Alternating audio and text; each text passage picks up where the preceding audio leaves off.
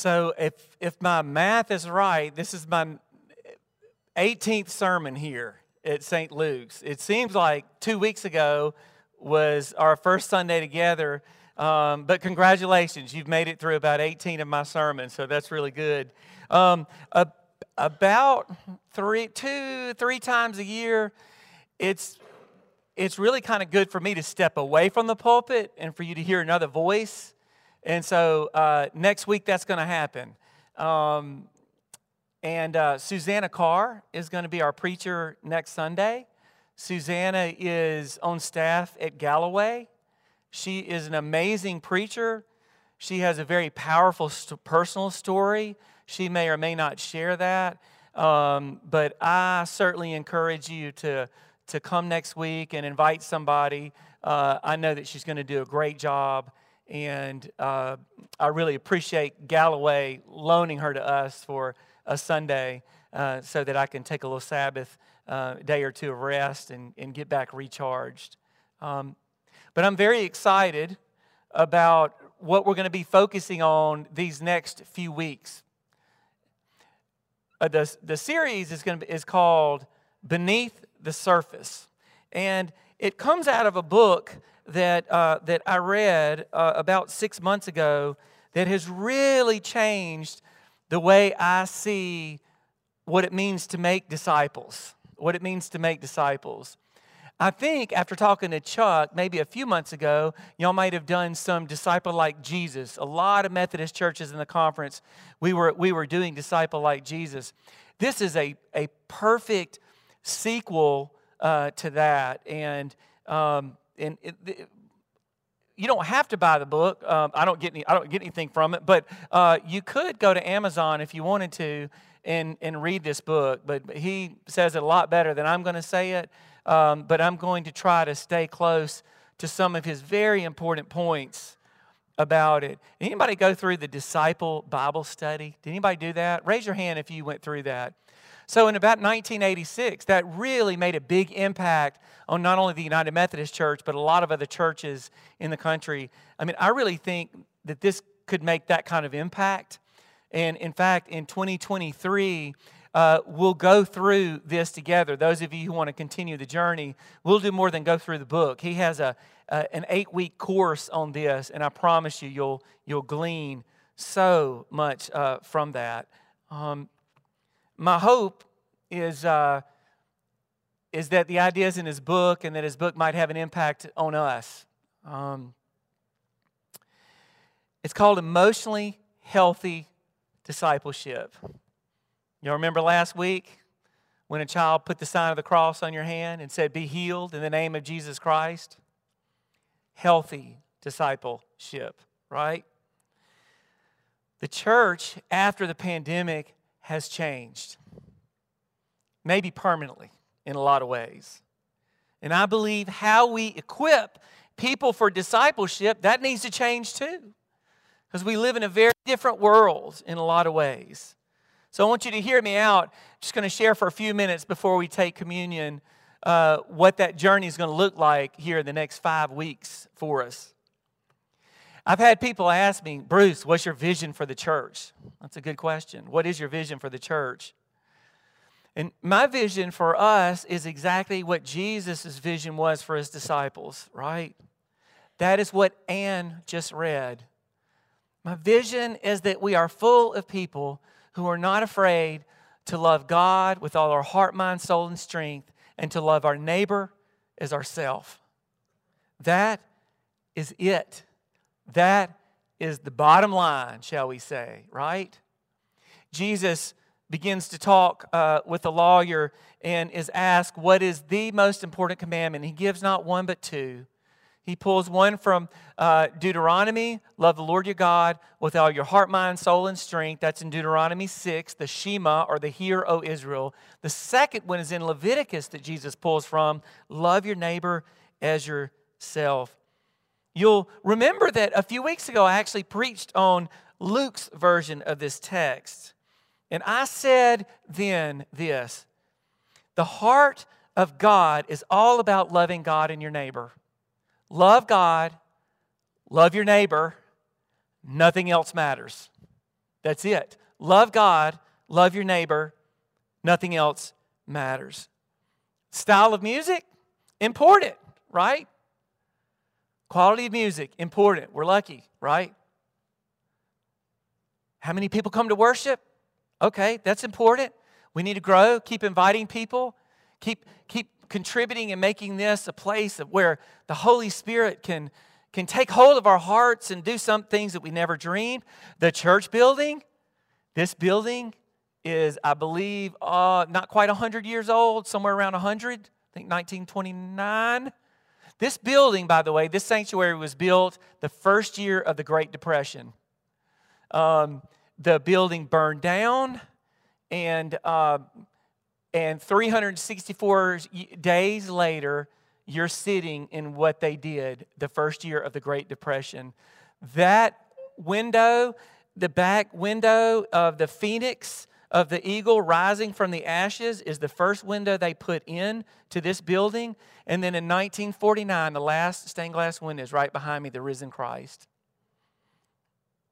Building's important. It says a lot about who we are. We're surrounded by architecture that causes us to look up and to look toward God, and that's important. But what matters most to me, to this church, and most importantly to Jesus, is that we center our lives around loving God and loving our neighbors. And guess what? You know the bad news about that? It's humanly impossible. Humanly impossible. We can't achieve this left to our own devices. St. Luke's needs 3 things to pull this off. We need the Holy Spirit. The Holy Spirit is God's active presence in our lives. You'll notice that we do slightly different creeds. There are about 10 or 11 creeds in the back of our hymn book, and we go through them. They all say really beautiful, beautiful things, that the Holy Spirit is God's active presence in our lives. God's got to crack in and to intervene and to rearrange some furniture in our lives for us to be able to fully love God and our neighbor. Second thing we need is authentic spiritual community. Nobody follows Jesus alone. We follow Jesus together. You may, of course, you make the decision for yourself, but you're going to need other people, community. And then the third thing we need is a method or a practice, a discipline. Searching the Scriptures, praying, taking communion, serving other people, all the things. We need all of those. But how do we do that in a healthy way? You know, there is an unhealthy way to make disciples. I mean, maybe I could just scare you into it. Maybe it's probably the shortcut way, you know. But the good way, the deep way, is to create the kind of space at St. Luke's to expose us all to the grace of God so that we're changed from the inside out and we feel something healthy in us. The healthy way a lot of times is to let go of things that are getting in our way. I love what the choir is saying. Sometimes we do addition by subtraction. Sometimes we need to let go of the distractions. I think that was in our choir, our theme today in our anthem. Sometimes we make it about too much. And then we forget to keep the main thing, the main thing. The main thing is to keep the main thing, the main thing. Let me share with you one statistic that should really startle you.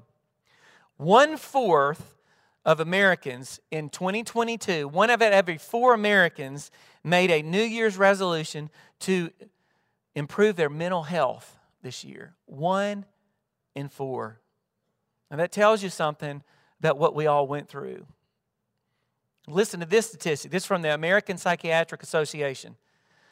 Also, 1 in 4 people who seek mental health concerns will turn to a church member or a faith leader before they seek help from a clinical professional. Okay? The church, we have a healing role to play. People who walk through these doors are wounded. And they wonder in their minds when they walk through these doors or any doors whether anybody cares. visitors think about two things, what I'm told. That is, do they take Jesus seriously? And does anybody care? Right? 1 in 4. And what Scazzero says so beautifully in this book is that you can't share what you don't have. I mean, if we want other people to get healthy, guess what that means about us? We got to get healthy. We've got to let God kick over a few tables in our lives. And I'm not staring at you, Helen, because you need to do Helen. No, I'm not saying that. I keep thinking about the anthem. She probably thinks, what is wrong with me, Bruce? I mean, no. We got to get healthy, because you can't share what you don't have. It's just impossible. What do they say when you get on a plane? When's the last time you got on a plane? So you got those flight attendants, they're doing this, they're doing the click thing, and it drops, and then somebody's talking, right? In case of emergency and you need oxygen, when it drops, put it on yourself first before you put it on your child. If we want people to get healthy, we've got to get healthy ourselves.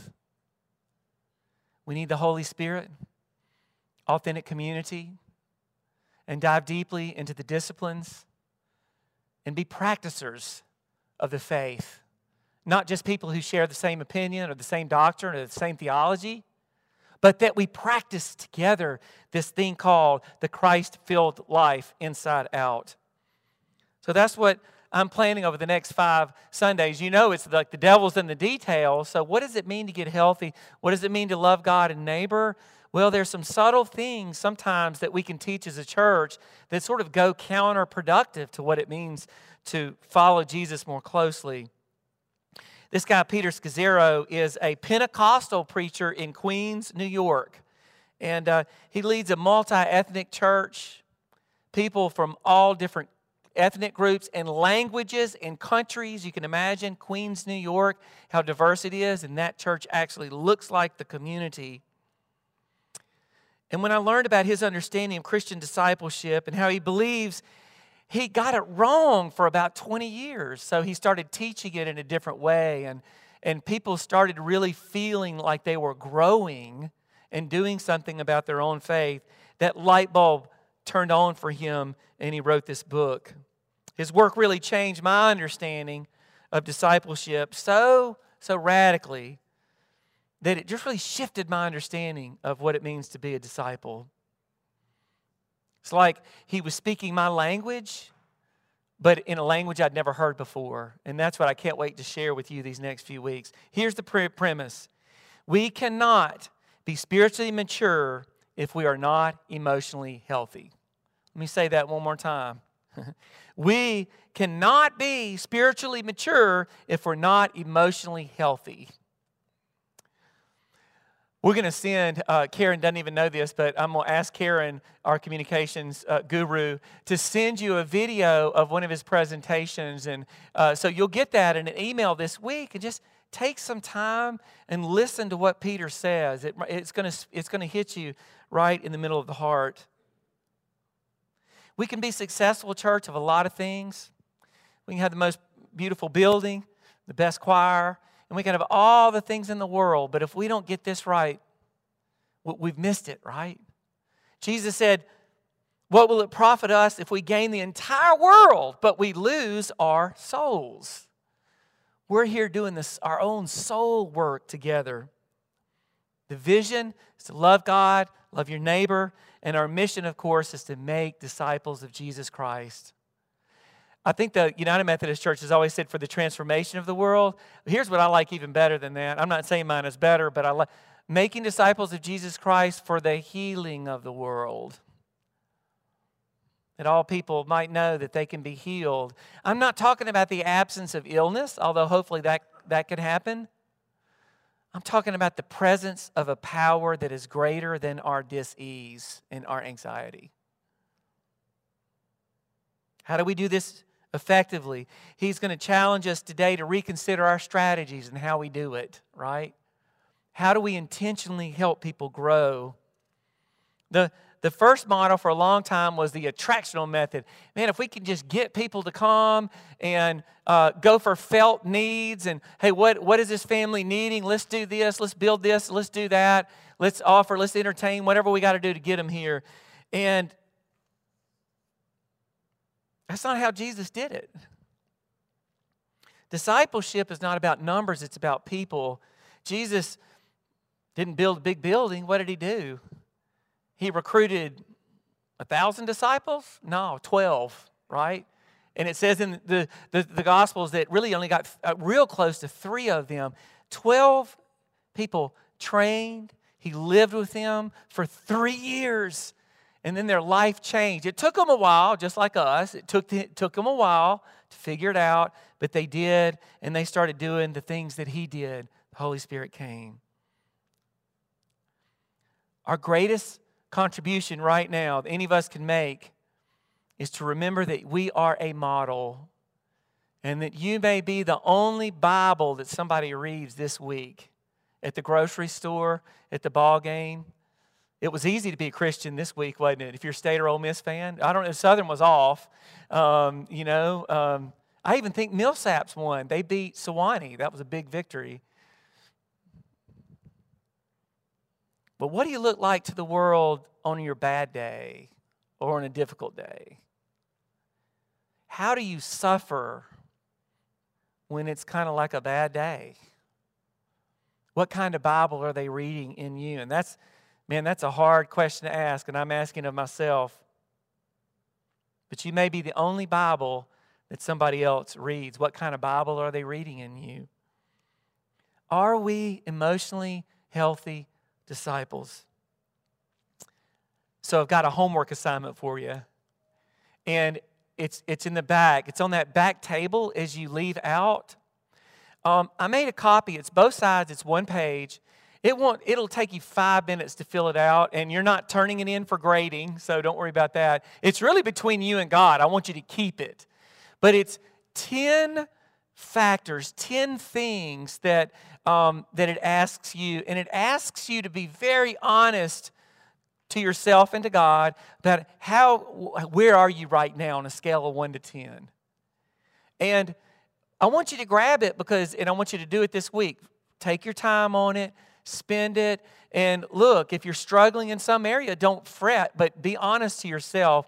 We're going to hit on all 10 of those in the next 5 or 6 weeks. But I want you to do it. Will you please do that? You can fold it up, put it in your Bible, or put it in a devotional book, and just hold on to it, because down the line, after we've learned a few things, maybe you'll see some of those numbers grow and some things happen.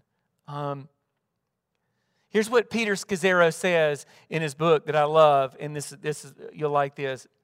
He says, an emotionally healthy disciple slows down to be with Jesus, goes beneath the surface of their life to be deeply transformed by Jesus, and offers their life as a gift to the world for Jesus. I'll write that down later for you, and we'll include that quote too. But those 3 things, if you'll just remember those 3 things and then fill out that and then listen to it. At our when we opened up worship, we recited Psalm 1. It's an ancient prayer. And the prayer was, God, put me beside the waters so that my roots might grow deep, that I might be a healthy tree by the waters. So you're going to see this model, this beautiful, and thanks, Beverly, you'll see this tree of this oak tree, these big, beautiful oak trees that survived Hurricane Katrina, right? It's because they had these deep roots and they went way down. And some of them, if they grow close enough, the roots actually hold on to each other. Because there is a lot more to you than what people can see above the surface. There's something beneath the surface of you that I think Jesus wants to work on and strengthen and deepen. And it takes time. And it's not flashy work. And it's not going to take 3 weeks to do. It takes a lifetime. But once the light bulb goes off, your roots will slowly but surely get strong and grow deep. And you'll turn into the person that God has called you to be. It says you'll know them by their fruits.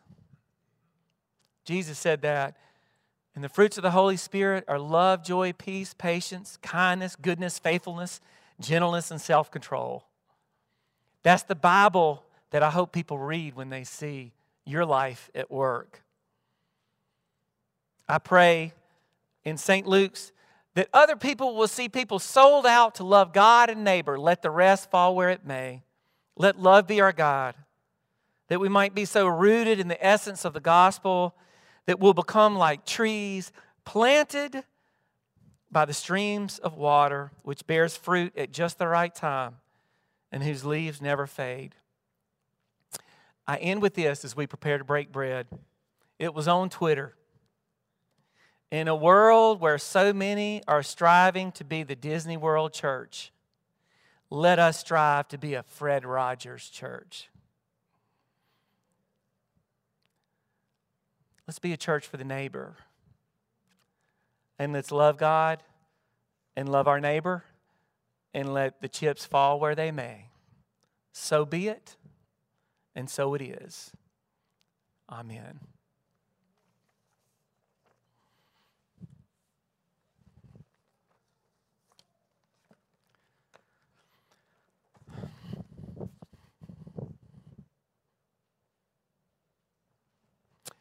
I invite you to turn to page 12 for our invitation and confession. We will again sing the Great Thanksgiving. Just know that whatever the choir's singing is what you're singing, and it's very easy to sing. I want to remind you that this table doesn't belong to any of us. This is the table of Christ, and all who respond to God's grace are welcome to come. When you come, directed by the ushers, kneel down, stay as long as you like. If you want to be served, place your hands out like that. That way we'll know to serve you, and we won't overserve you, serve you too many times. But stay as long as you like, and you can return to your seat. Page 12.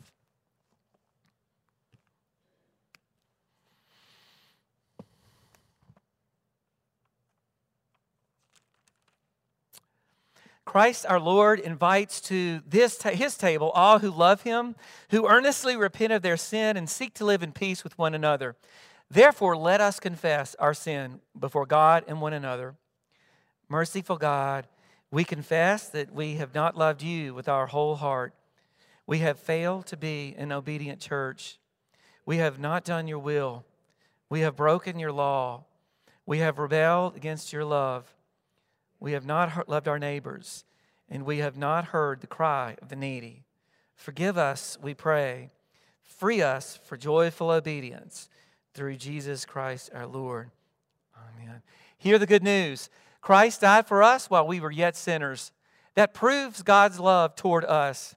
In the name of Jesus Christ, you are forgiven. Glory to God. Amen.